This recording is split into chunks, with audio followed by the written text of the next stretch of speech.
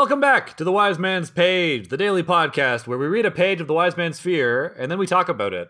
This is page 520. Yourself the trouble, if you want. I know a lady here who's no shame to look at. Might be willing to brighten up your evening. He started to look around the room. No! I put my hand on my arm to stop him. I was just curious, that's all. I sounded insincere and I knew it. Thanks for filling me in. Nothing to it. He carefully got to his feet. Oh, I said, as if a thought had just occurred to me. Could you do me a favor? He nodded, and I gestured him closer. I'm worried Hespe might end up talking about our job for the mayor. If the bandits here were hunting them, things will get 10 times harder. A guilty look flashed across his face. I'm pretty sure she wouldn't mention it, but you know how women like to talk. I understand, he said quickly as he stood up. I'll talk to her. Better to be careful. The hawk-faced fiddler finished his jig, and everyone clapped and stomped and pounded empty mugs on their tables. I sighed and rubbed my face into my hands. When I looked up, I saw Martin at the table next to mine. He touched his fingers to his forehead and nodded a small salute. I gave a slight seated bow. It's always nice to have an appreciative audience. That's the page and the chapter. I've been Nick. I'm always Jordana. And I'm Jeremy. And we've been Paige. Get out of here.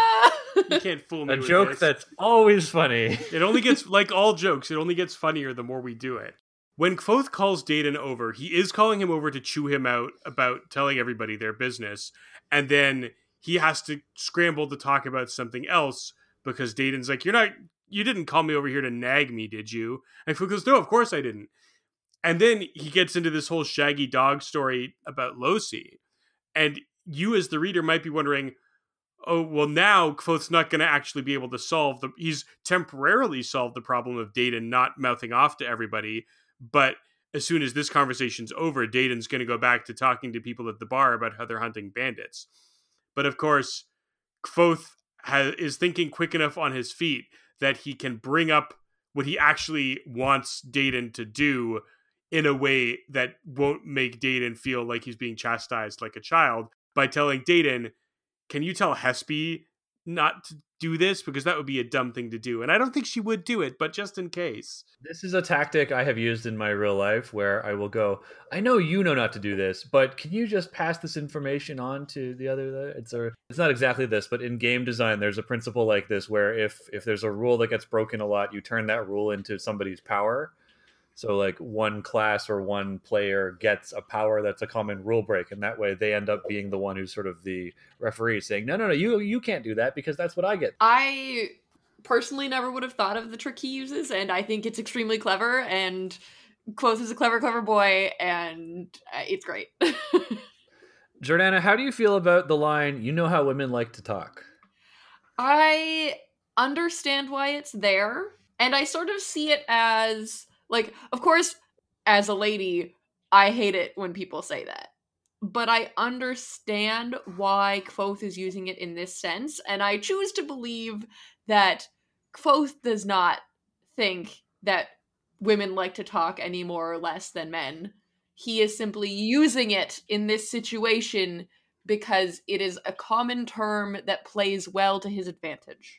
Yeah, I completely agree. This is not a thing that Kvothe believes, but Dedan believes it, and Kvothe knows that Dedan thinks this way. You know, even if we can be more charitable to Dedan and more tactical to Kvothe is taking the position of a small-minded person who thinks this way, and so Dedan, if he is a little more broad-minded, gets to go, yeah, but I know better than you. But of course, you're just a small-minded guy. Mm-hmm. Either way, it works.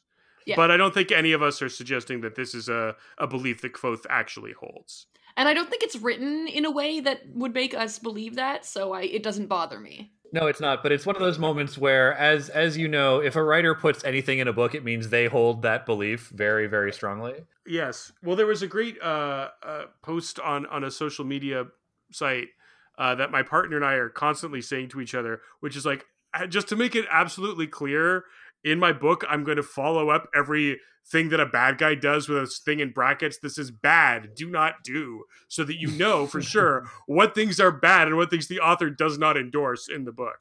Very important to do in today's day and age. What we're actually getting at is like, We know that Kvothe doesn't believe this, A, because we've spent enough time with him as a character to know that to the extent that he does hold less progressive attitudes or misogynist attitudes, they are like unconscious biases on his part, and he probably would never be the kind of person who says them out loud.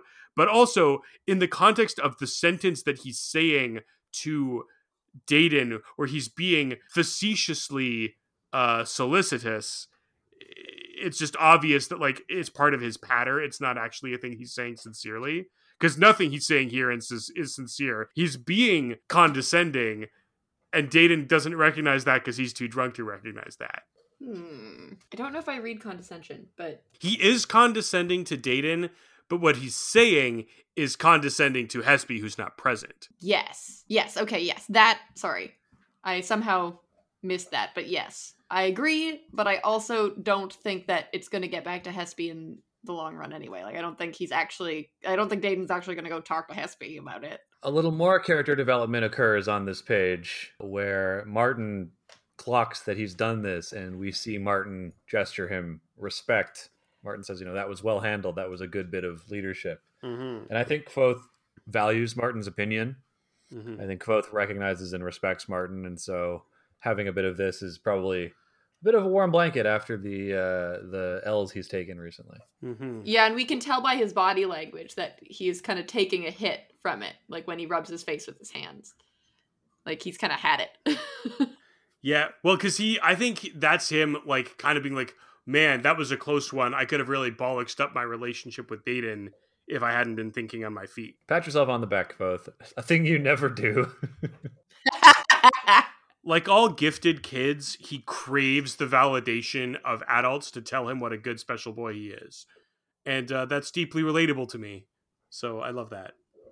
I mean, I think that's like most people crave other people's, like... Yeah, but gifted kids are Praise. more special. Gifted kids just crave it more, Jordana. No, I do think Okay. there is a distinction between the average kid, because like lots of kids rebel against adults when they're teenagers and don't want the approval of authority figures. They, if anything, want to tick those authority figures off. When a kid has been told all their life that they're special, then that's how they receive validation.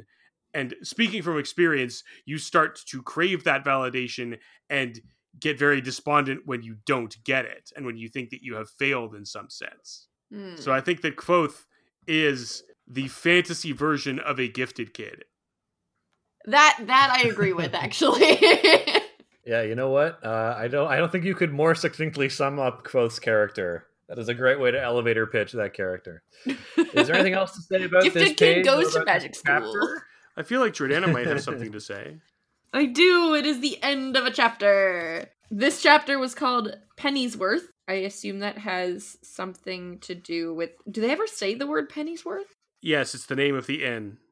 Oh, okay. Well, I was also thinking that it had to do with... Because they had that talk about money. Yeah, it doesn't have anything to do with that, but this is actually a clue that the book is tied into the larger DC universe, because whoever owns this inn must be an ancestor or a relation of Alfred Pennyworth, who is, of course, Batman's faithful butler. Man, I can't even be mad at you because I like Batman a lot, but also Jeremy! That's right, Jordana, you're not allowed to be mad at me. It's illegal to be mad at me. This is one of the rare chapters where I'm having a hard time coming up with a second meaning for the title. Maybe like you get your penny's worth when you buy a room at the inn. I don't know. I feel like you can't force it. Either it has obvious multiple meanings or it has one meaning. I mean, usually I can force it pretty well, but this I feel like there might be a meaning we're missing. Maybe. Listeners, if you can figure out a meaning for penny's worth, write in and tell us.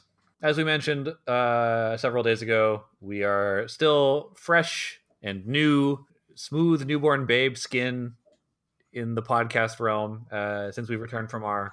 Why are we just skin? Just floppy skin, no bones, as we return from our little break. And so our mailbags are dry. So why don't you send us a letter and we'll read it. And you can start by telling us what Pennyworth means.